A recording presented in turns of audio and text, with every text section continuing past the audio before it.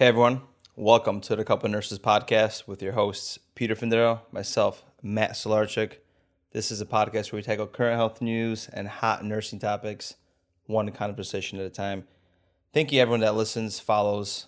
We see those 5-star ratings. We just kind of read some right before the show. We got super pumped up, so we appreciate it. And if you find any value in this podcast, please share, please give us that follow, share, review, because you have no idea how much it helps us. And of course, it motivates us to keep producing this high quality content. And that's why we have this energy right this moment to deliver another episode. Pete, how you doing? I'm doing good, man. I'm super sore from today's activities.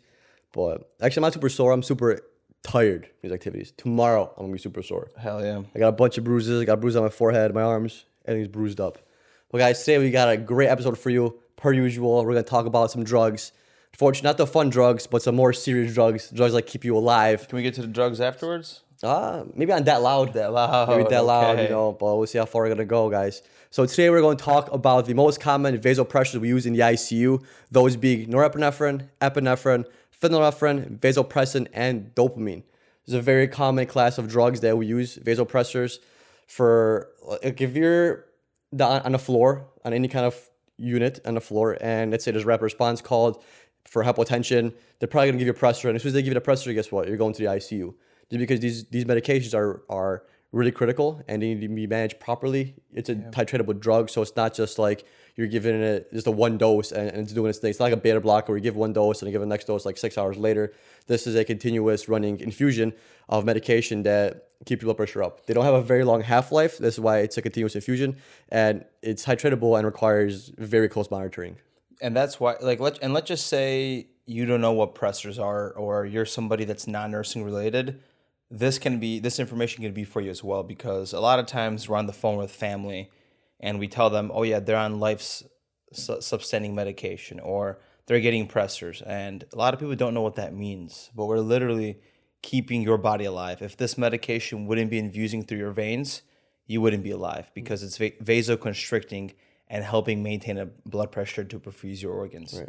Yeah. So vasopressors' main job, what they're mainly used for, is to keep your blood pressure elevated. It's like Matt said, it's used so it depends on your age. We'll use either like at systolic pressures or MAPS.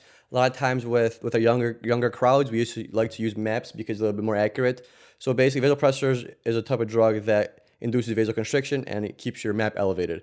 A lot of people get these confused with like inotropes. Inotropes, they don't constrict your blood vessels. They actually promote contractility, so it makes your heart beat stronger and harder. And keep in mind that some of the medications we're going to go over are going to have both effects on contractility and also vasoconstriction. Yeah. Some medication we're going to go over some like different like alpha-1 adrenergic reaction, things like that. And some of these drugs actually work on different parts of the body and promote different kind of receptors. So some of these drugs actually are going to increase contractility, and they're also going to increase blood pressure and vasoconstriction. Yeah. And normally, any single time you see these drugs, they're in the ICU, or they're going to be started during a rapid response, and then that patient is going to get transferred to ICU for further closer management. And if you're wondering, those that don't know, why do we start patients on pressors? So yes, low blood pressure. Why? Sometimes it could be systemic shock from an infection, bacterial infection. Lactate builds up, bacteria vasodilates, and your blood pressure goes down. These drugs have the opposite effect. They constrict. The way I like to kind of like imagine it for those and to like dumb it down is, think about pressors like a plumbing system. So you have the heart, which is the pump, and then all your veins and vasculature is the pipes. So, if the pipes are way too large, there's too little volume in the body, the heart is working very hard and the pressure in the pipes is very low. So we have to, correct that with the pressors, and that's exactly what we do in the ICU. Yeah. So what you'll be doing basically is fitting that giant pipe with a smaller, more narrower one, so you get more force in it. And this is very interesting. I wish we looked up when they were invented, because like people were dying from sepsis like a long time ago because they didn't have vasopressors, right? Yeah. So imagine what kind of revolution vasopressors were for medicine, right? We, instead of dying from sepsis because of hypotension, now we have these vasopressors that can promote an increase in blood pressure, increase MAP, increase systolic blood pressure, diastolics, and make you actually live longer. Yeah. Not unfortunately, but fortunately, they make you live longer. So then we could hopefully combat that infection. Once that infection clears, body fights it off, then you're not going to need those pressures anymore. Yes, sir. Because it's a whole cascade of issues with vasodilation when someone is septic and has a bloodstream infection. Yeah, and like sometimes like in the ICU, you're turning these pressors on and off, meaning, let's just say the patient's there for a week. Sometimes they're on it the first 2 days, they get off, something else happens, you diurese them too much, meaning you pull way too much fluid when they pee out, pressure's low again. And it's this fine balance beam that we're playing to keep these patients alive and hopefully discharge them and so they could go home and have a quality of life. Correct. Yeah, so the first thing we're going to touch upon here, guys, is these vasopressor considerations. So there's different receptors that these vasopressors work on. The first one is going to be your alpha-1 adrenergic receptors, right? So those are located primarily in your skin and your GU tract. And ultimately, these medications that affect alpha-1 adrenergic receptors, they're going to decrease blood flow to those organs that we went over, so your GU tract and the skin. So activation of these receptors will result in vasoconstriction and increase in peripheral vascular resistance and systemic arterial blood pressure. So basically, you're going to increase your MAPs and you're going to increase your systolic blood pressure. And then you have the alpha-2 adrenergic receptor, which contribute both to control of sympathetic tone and to local and regional blood flow in the peripheral vasculature. So this is actually like these sites are basically located right where alpha-1 sites are in your body. And it's crazy how these things like work like this. Is like straight down to like the most minute scale. Yeah, and it's chemicals and it's receptor sites that like affect things, it's mind blowing to think about. Next we have beta-1 adrenergic receptors. So think of beta more heart related. So it works on the SA node, the AV node, and what happens is it basically constricts heart muscles. And it activates, what it does, it creates a chronotropic effect. So it actually increases heart rate, beta-1s. And automatically that helps with contractility. So that has an inotropic effect, meaning better squeeze. And then we have beta-2 adrenergic receptors. That's more located in the GU tract, the bronchi, uterus, pancreas, also muscles of the cardiac and blood vessels. So this actually helps with smooth muscles. And I think at one point it has I think beta-2 is also on dopamine, correct? Where low doses helps with vasodilation, helps with perfusion when it comes to the kidneys. Right. Also, it has the effects of cardiac contractility in higher doses. Yeah. And the fifth one we have these are dopamine receptors. So what's cool about dopamine is actually it's a precursor to epinephrine and norepinephrine. So if you don't have any dopamine, you can't make epinephrine or norepinephrine, right? It's pretty crazy. So activation of dopamine receptors are going to cause vasodilation, increase myocardial contraction, and then increases cardiac output without changing the heart rate. So a lot of times in the hospital, people with like cardiogenic shock, things like that, heart failure, they're put on dopamine at low doses, and sometimes we go to higher doses for some of that contractility help. And it's actually interesting to kind of understand why we actually do this and what kind of receptors it actually works on, to fully understand why we start certain pressors over others. Yeah, and if we're starting these pressors, things to keep in mind, in the ideal condition, you always want a central line because they have a toxic, that you could basically lose a limb sometimes if it infiltrates the IV and it's, going into the, extra spaces. So ideally, central line, if you can't get that or the patient's really sick, let's just say you're in a hospital where there's no overnight intensivist, you have an NP, you got to do what you got to do. So some places, I think the policy is you only want a 20 gauge IV. The place that I worked at previously, they wanted a 20 gauge IV and they wanted it in the AC or above. So antecubital, where you kind of bend the elbow, that's where they want a 20 gauge or anything above, man. So anything in the forearm, hands, huge no-no. Yeah, because they're so vasotoxic. Yes. And when it's also really toxic to your vessels and your skin is going to be amiodarone. It's not a pressure, obviously, but still, when that infiltrates, that causes a lot of damage. Some people actually lose a limb because of amio, especially if like you're down in like a med-surg floor where people have like 6 patients and it's super busy. That's where you kind of find that because sometimes you don't have time to check on a patient as often as you want to. So a lot of times if the IV isn't working properly, then amiodarone goes in the skin and people have like skin rafts due to it and actually limbs actually taken off because of it. Right. And you want to flush your line and check if there's a blood return. Usually if they're 20 gauge and below, like a 22 gauge, you're not going to get a blood return. So just use your nursing judgment. whether you want to start a pressor before they start a central line. Yeah, it gets a little bit complicated. And let's just say, worst case scenario, if you're wondering what happens if there's extravasation, meaning the ingredient, or I'll call it ingredient, let's just say the pressor leaked into the vasculature. What do? We actually have like an antidote. It's called phenethylamine, if I'm correcting it or if I'm pronouncing it right. And you basically mix it with a little bit of normal saline, you dilute it. And the way I administered it, it's intradermal. So I took a insulin needle and I was just sticking it all over, and I was kind of like injecting little doses of this medication around the site to kind of reduce the toxic effects on the skin. Yeah, same when I had the ammo infiltrate, we just draw it up in like an insulin syringe, just put it around the area. Was it the same drug? Do you know? No, it was a different drug. Ammo was using something else. I'm not sure. Okay, so there's antidote for different things, just like heparin and correct. all that. Yeah. Yeah. So the first drug we want to go over, first pressor, is called phenylephrine. Neosynephrine, it's also called, or Neo for short. And this pressor is kind of like almost like your first line pressor. It lasts longer than epinephrine. So it's action on the heart contrasts sharply with that of epinephrine. Like I said, it's a little weaker, so it's not gonna have the same effects. Like when you think of a pressor, you're gonna think of elevated heart rate, right? Or elevated heart rate and elevated blood pressure. That's what these base medications are used for. So like the effects you're gonna see with Neo with phenylephrine, it's Neo causes a rise in systolic and diastolic pressures.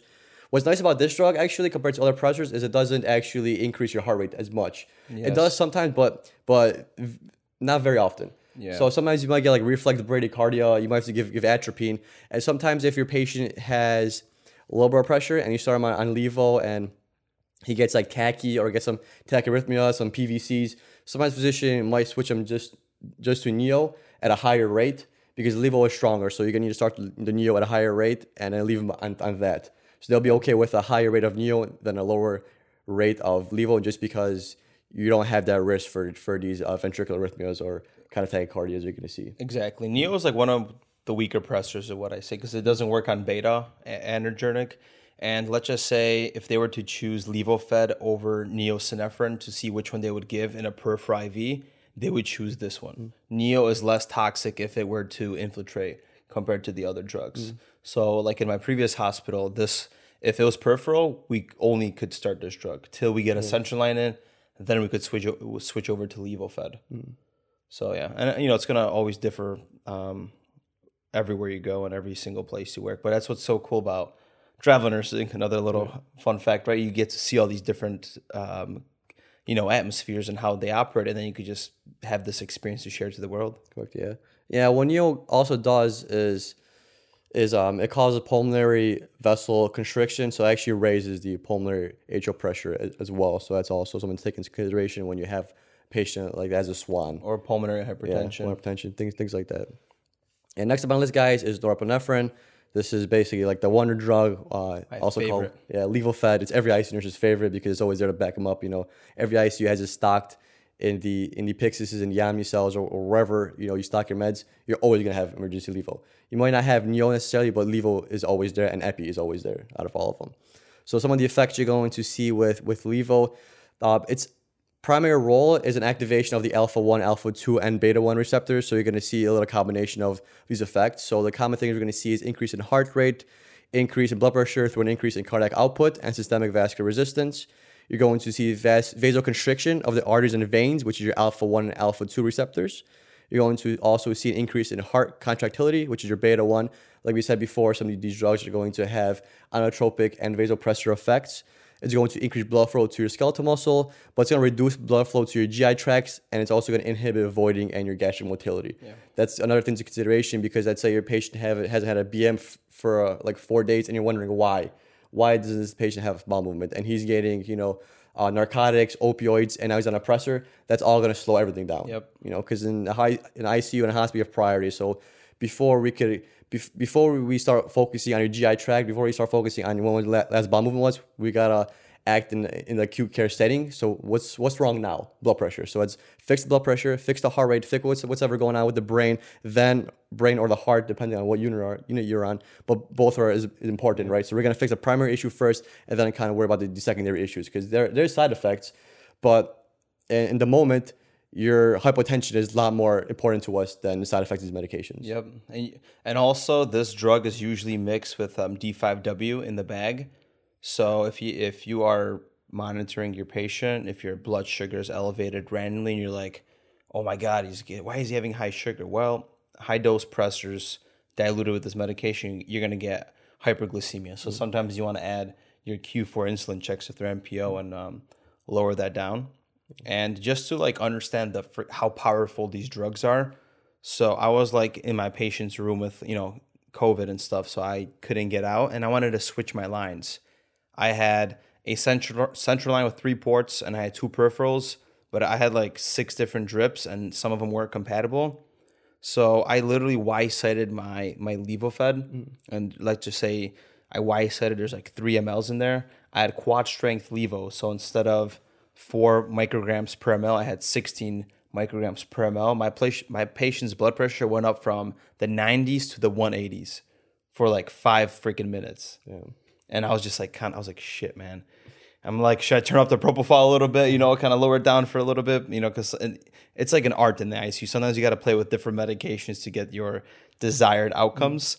But after a little bit, then I seen the 40s and then the 130s, and I was like, I'm okay with it. Yeah, it's always cool when you have like an A line. Well, of course, yeah. When you have A line, my favorite line is the A line. I love A lines. You could draw blood. You have continuous blood pressure readings. Draw EBGs. It's a beautiful invention. But it's always cool to see. It's just when you have a patient that he's on like 2 or 3 pressors, and he's also on propofol, Versed, and like fentanyl. Obviously, you want to get rid of one of those sedatives, but say patient is freshly intubated, post-COVID, and he's requiring all these pressors and all this sedation. And it's cool how like they become like hypertensive. Let's say blood pressure goes up, and you could increase the propofol and keep it elevated, right? If you really wanted to, or if it drops, you down titrate the pressors. And like it's so cool to like titrate sedation sometimes, because sometimes your patient is like hypotensive, and he's on sedation. Let's say he doesn't have any kind of pressors, but he's just on sedation, right? So he becomes a little hypotensive, and you go down on propofol a little bit, and he rises back up, and it's cool. Because we do sometimes oversedate our patients, to that point where he's a little bit more hypotensive than he has to be. So he's like, low 90s, high 80s systolics. You're just like, I can start a pressure, but let me bump this propofol down a little bit, see what happens, And it's cool how to see the blood pressure goes up by like 10 or 20. Yeah, so that's like another thing. Like we don't always give pressors for sepsis and shock and all this stuff. Sometimes we're just a patient's on pressors because they're in that conscious coma, they're sedated, and we just need to bump them up a little bit just to kind of, keep them comfortable. Sometimes they're on prop and fentanyl. So of course they want to be asleep when they're intubated, and they want to be pain free. And the side effects of that are low BP, and we correct that with a pressor sometimes. Yeah, that's cool. The next one is going to be vasopressin. And it works a little bit different than all the other pressors because it works on the peptide hormones. So there's V1 and V2. It affects 2 major sites, and it also works on the kidneys. So V1, it's responsible for constriction, where it increases SVR, systemic vascular resistance. So that's going to increase MAP. And what it also does is that some nephrologists start these patients on if they have low urine output. So it works on a V2, and that's responsible for regulating extracellular fluid volume. So it kind of activates the kidneys to reabsorb volume back into the vasculature, which in return, more volume, more fluid in the pipes, your MAP is going to go up in your in your blood pressure. Yeah, it's cool to think when you're a nurse and you see all these pressors, and you finally realize like this raised blood pressure by activating this cascade of things, and then compared to this one where it's doing this, right? And if someone that's like severely fluid overloaded, you obviously wouldn't want to give vasopressin, if he's got like super fluid, like not super fluid, but just a bunch of fluid on, you might not want to give vasopressin because you don't want to pull any more fluid. You kind of want to give Lasix to kind of pull out that fluid into his vasculature and then kind of pee the fluid out. So it's pretty cool to kind of think about and look back, like, oh, that's kind of why the physician has this pressor over this one. And usually with vasopressin, those are one of those pressors you're not going to be titrating as much because it's usually 0.04 or 0.03 units per, is it ml or per hour that's being given. So usually with some pressors, let's just say Levofed, correct? We're titrating from 0 mics to 20 mics. We'll go down by 19, 18, 15, 16. With vasopressin, it's usually 0.03, and then we just shut it off and see what happens. So it's a little bit different from the other pressors. Going into the last one, the most hardcore one, if you're on this pressor, Probably got to dial the family. Things Probably aren't family good. has to kind of come in and figure some shit out because this is the fourth presser we add on usually, and shit's hitting the fan. So epinephrine, you see it in the EpiPens when someone's having a allergic reaction, but it's a different concentration. You're also pushing it during a code blue. You're giving epinephrine, and you're also hanging epi because it works on alpha 1, alpha 2, beta 1, and beta 2. So it works on all 4 receptor sites. And it's a drip. It's hardcore. Family meeting, please, because the patient is probably at this point, when you give a fourth presser, their body, all the blood is pooling in their from their torso, right, from their freaking pelvis to the chest, and their fingertips are cold. They have a pulse ox on. Sometimes it's reading bad because they're cold. Their cap refills get bad. They have like the modeling before death sometimes. Not every patient makes it when they're on that presser. No, and some people get like black toes and the amputation from it. Yes. If they're on like 3 pressures and one of them happens to be like epinephrine. Dude, yeah, that thing vasoconstricts super hard. Like your extremities, that blood just pools to your heart because you're trying to just keep you alive. And we've had the patient in my prior hospital that was on like three pressors for like a super long time. I want to say I don't know about a month, but weeks, right? And he came out of it with like black toes, like legit, like 8 out of his 10 toes are black. Jeez. And it's crazy. Like then we had to put betadine on it. We had to change the dressings on them just because these are some serious medications, man. Like not only are they damaging to outside the vein, but if used for long periods of time, this is what it causes. But this is just part of survival, Yes. Like if we're thinking about it, your brain health and heart health is a lot more important than your toes. And this is the same chemical. I don't know if you want to call it chemicals, but same. Would it be a hormone? Receptor? It's a receptor that gets released from your adrenal glands, like during that fight or flight moment. Like when we went skydiving a couple days ago, that's the shit that was pumping through our damn veins. And when I was skydiving, I felt the rush of like these chemicals because I got clammy, my fingertips got a little bit cold, and then my feet started getting a little bit numb because I know I was kind of losing circulation in a way, or I was just afraid of losing my life and jumping out of the airplane, whichever one. Yeah, probably all of them. So the effects of epinephrine, guys, we're going to see. So first one is going to be relaxation of smooth muscle in a bronchial tree while increasing myocardial oxygen consumption. You're going to have an increase in heart rate and contractility, which is your beta 1. You're going to have vasoconstriction in most arteries and veins, which is your alpha 1 and 2. At low concentrations, it's going to cause vasodilation of muscle and liver vasculature, which is your beta 2 as well. And at higher concentration, it's going to cause severe vasoconstriction, which is alpha mediated. Cardiac output is going to be increased. There's going to be a change in MAP. It's going to be increased. This is beta 2 mediated. And the one thing about this, it does increase myocardial oxygen consumption. So you kind of have to worry about, because your heart is going to get worked pretty heavily with this. Yeah. So, watch out for that. You might want to change the ventilator settings to 100% FiO2 at this point. Right. And so I've noticed also a couple of shifts ago that at work, so patient, of course, COVID and ECMO and all that, right? And they had 2 or 3 pressors on. And usually epinephrine, if you have like 3 pressors, epinephrine is the one you're titrating first. It has the shortest half-life. Also has the most like effects and side effects, so you want to get rid of it before you titrate the levo. With her, they wanted her to have always 1 mic of epinephrine running, no matter what, because she had a horrible heart failure, and that was actually helping with the cardiac output because it helped with the contractility. So it's just going to depend on every scenario what happens and how these drugs are used. It's not always just like we say, like shit, code is happening. We need to keep them alive. Yeah, that one of epi is a pretty common thing because I did a handful of times in my prior hospital and I did it a few times here. So that's what's cool about that. Like the patient technically doesn't really need to be on one of epi. It's not a super high dose. I mean, it is epi. It's still like life saving and critical. But it's interesting to see we're not giving epi for the blood pressure. We're actually giving for contractility. It's cool to think about that. So in your situation, they want to down titrate on the other medications and leave epi. It's like it's like the patient's going through something right now, so let's temporarily do this to kind of offload the heart, give the heart a break while she's getting better and fighting her pneumonia and with NARDS. Yeah, the last one we want to go over, guys, is dopamine. It has different effects at different dosages, so that's why I really thought dopamine was so curious because at certain doses it does one thing, and at other doses it does another Dopamine thing. was curious, or you're interested? You're curious about dopamine. I'm curious. I was always curious about dopamine. Yeah. Okay. It's a curiosity of mine. So like I said before, dopamine is a precursor to norepinephrine and epinephrine.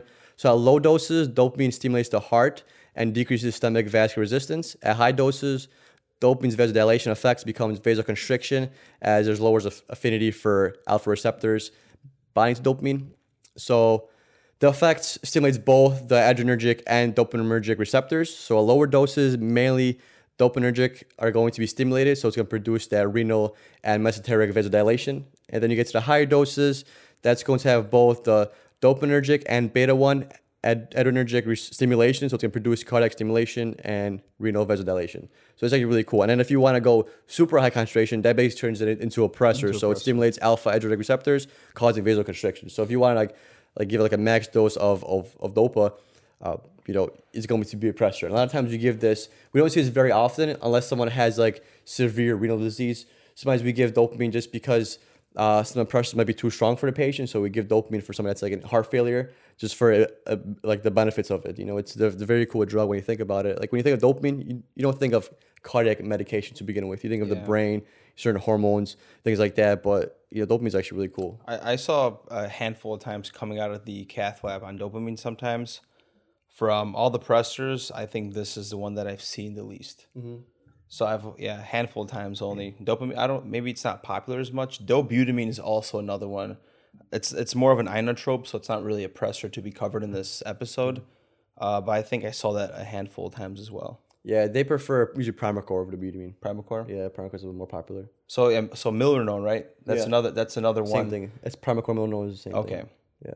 There we go. Freaking CVICU nurse right here, Petey. But dopamine's cool. Like I said, it's not used very often because it's not very strong at what it does. And usually, if you're going to lean to a pressor, dopamine's better stuff out there. Yeah, to be more efficient and not have as widespread effects, because dopamine is going to give you more systemic effects than all the other ones because it's just more widely available in our bodies. But it's just really cool to see that like how these pressures work and why some physicians use one over the other. And that's something you're not going to learn right away. You're probably going to start kind of figuring it out maybe over a year in your ICU, right? Because you're still kind of trying to hammer things down before you kind of understand these concepts and why we do one thing over the other. But yeah, and if this thing sounds confusing to you guys, it's going to get simpler. You just got to hammer it down a little bit more. Or you just got to get exposed to it. You're not going to learn everything by listening to us or reading your damn nursing school book, or you want to go to ICU, but you're afraid because you don't know a lot of stuff. Well, the only way you're going to learn is doing the damn thing. Just like us learning activities, right? You're not going to know the sport till you go get your hands wet and you get your feet wet. Just like surfing, right? It's all good. I could stand up on the board on the beach, on the sand, but then you get into the water and just the whole dynamic's different, man. Right. You can't explain how to do it. You just got to go do it. Yeah, the best way to learn is you doing it yourself. We don't even teach you so much. Just imagine how much you learn in lecture compared to how much you've learned in nursing school, or not nursing school, but in your hospital. Hell substantially more. You learn more your first 6 months as a nurse than you do all of nursing school. And the way we went these pressors, we started from the least severe one to the most severe one. So we went neosynephrine.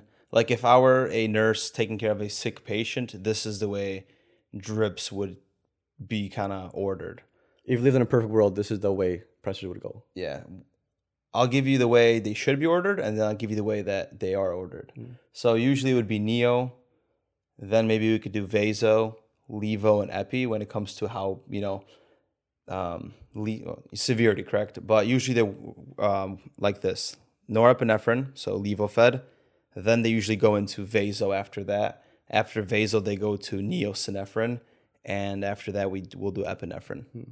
Dopamine, I don't think they don't add 5 pressors. If the patient's on 4 pressors, we're kind of calling it, or we're not going to do anything more than that because there's really literally nothing more than that we can do. And most patients don't require more than one pressor, because guys, remember, we're titrating these. It's not one standard dose, except for maybe the vaso. They might want to keep it as a standard dose of 0.03 or 0.02 or 0.04. But for levo, for neo, we're titrating them.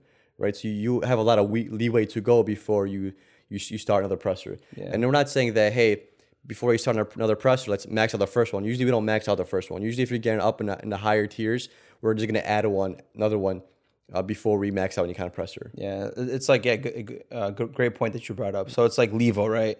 We're titrating levo fed doses, 1 mic to 20 mics. And let's just say we're in ICU, time's going by, patient's up to 12 mics. Well, I still have that 8 mics of leeway. Well, let's get another pressor on. So we'll add the vaso. And then vaso's maxed out, and levo fed I'm kind of playing with, depends on what's happening. The perfect world, A-line is great. If you don't have an A-line, that blood pressure cuff is going off every 15 minutes on the patient's hand, usually, and you're basing it off that. So map looks good. Let's just say I'm on 10 mics of levofed. I'm looking at the blood pressure. Blood pressure is 120/80. My map is like 65, 66. Okay, I'll titrate down. I'll go down by 1, maybe by 2.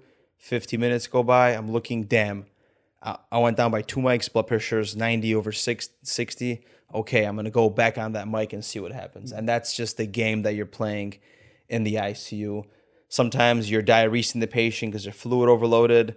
So, as the night's going by, maybe you'll be adding a little bit of levo because we're trying to dehydrate the patient to offload the heart and help with the cardiac output. It's freaking cool, man. I love this shit. It's interesting, right?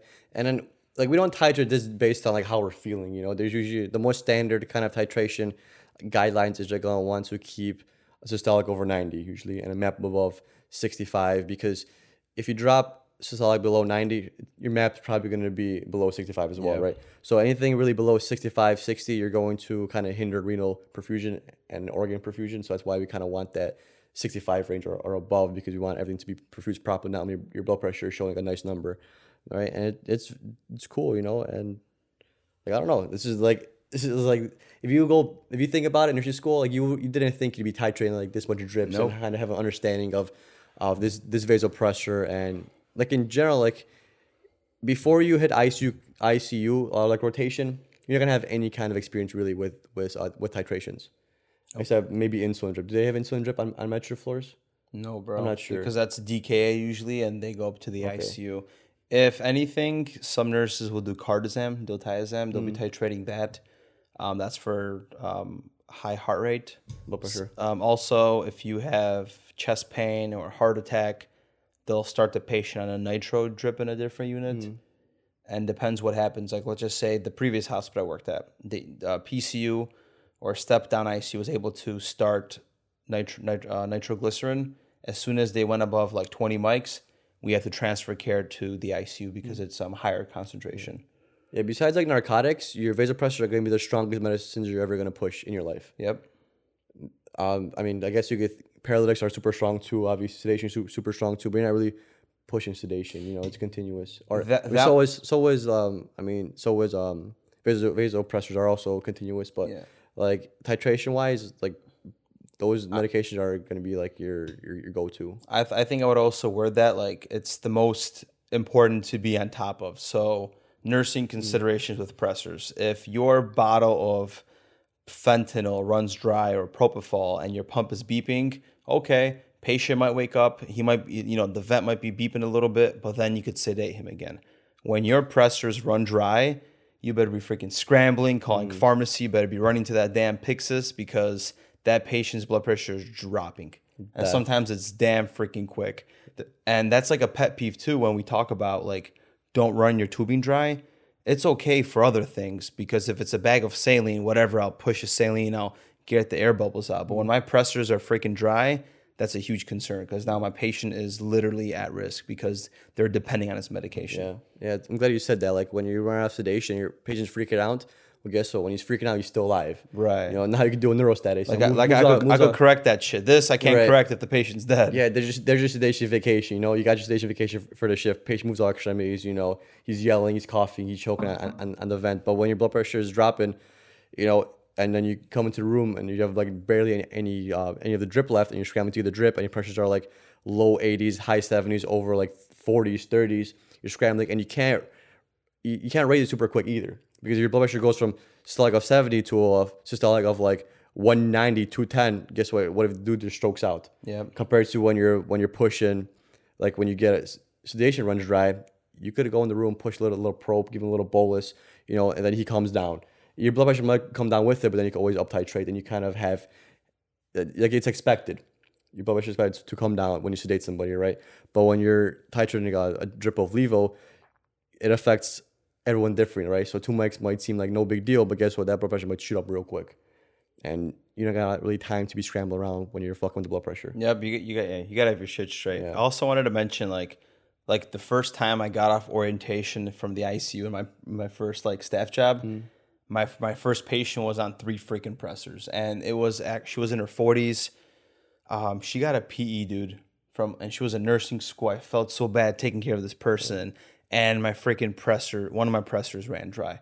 Like, I freaking freaked out, dude. I was like one of those nurses where, you get out of the room and you have like that oh shit face. One of the nurses where I think Jess was like, what's wrong? And I'm like, my pressors are dry. And it's like, yeah, it's freaking scary once it, first happens to you. And then you just like, you learn to always check your drips, and you should be always doing that when you start your shift. Yeah. Even a med-surg nurse, go check, if it says 900 in the volume, but there's only 500 in the bag, titrate that back to what it was. Right. Because then you're going to have that issue of the pump beeping, and you got to, you know the drill, man. Yeah. I hate tubing running dry. Right, That's like, it's my thing. And I hate nurses that put 250 for volume in a bag that has 250. Like, I know you're going home, but just save me the fucking headache and the hassle. Put that to like 230 to 220 instead of 250, so I have some leeway there. Yes, especially the pressors. Exactly. If you're not gonna get the bag for me, and you're one of those nurses that puts 250 and 250, and you see that there's 30 mLs left, and the pump is programmed to have 30 mLs left, bump it down for me at least to like 20. Yeah. Just in case I forget or I don't have enough time. Yeah, just because you're listening to this and you're going to take this piece of advice, that is already going to make you a better nurse than most people that don't know about this. And another reason why it's not only about tubing running dry, let's just say you have a medication that is only from the pharmacy. Well, if the machine goes off and I could put in an extra 50 cc's, I could go meta request, and I have that extra hour, 30 minutes, hour and a half before pharmacy sends that medication to me. And Matt's happy because I could hang it. My patient's happy. Because you're alive. Happy shift. I'm going home. I'm going to smile and get the laughies, go to gym, go to sleep. There you go. Beautiful, dude. Beautiful story to wrap Beautiful story, beautiful podcast, beautiful day. Thank you guys so much for tuning in. Anything else you want to get off your chest, Matt? Any more vasopressor stories you want to go with? Nah, man. I mean, I have at this point becomes like, hey, just go to ICU. My patient's on pressors, and it is what it is, right? It's like second nature to us.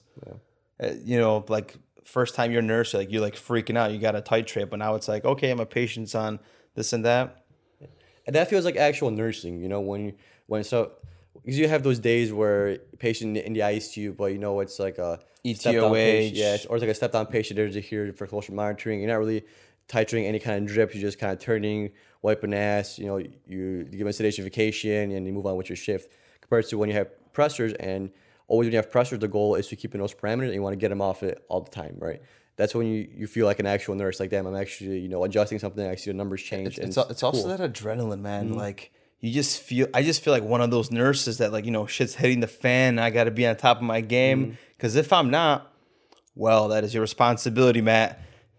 I don't care if you were a good charter, but you let this patient go, and your skills really come out to shine.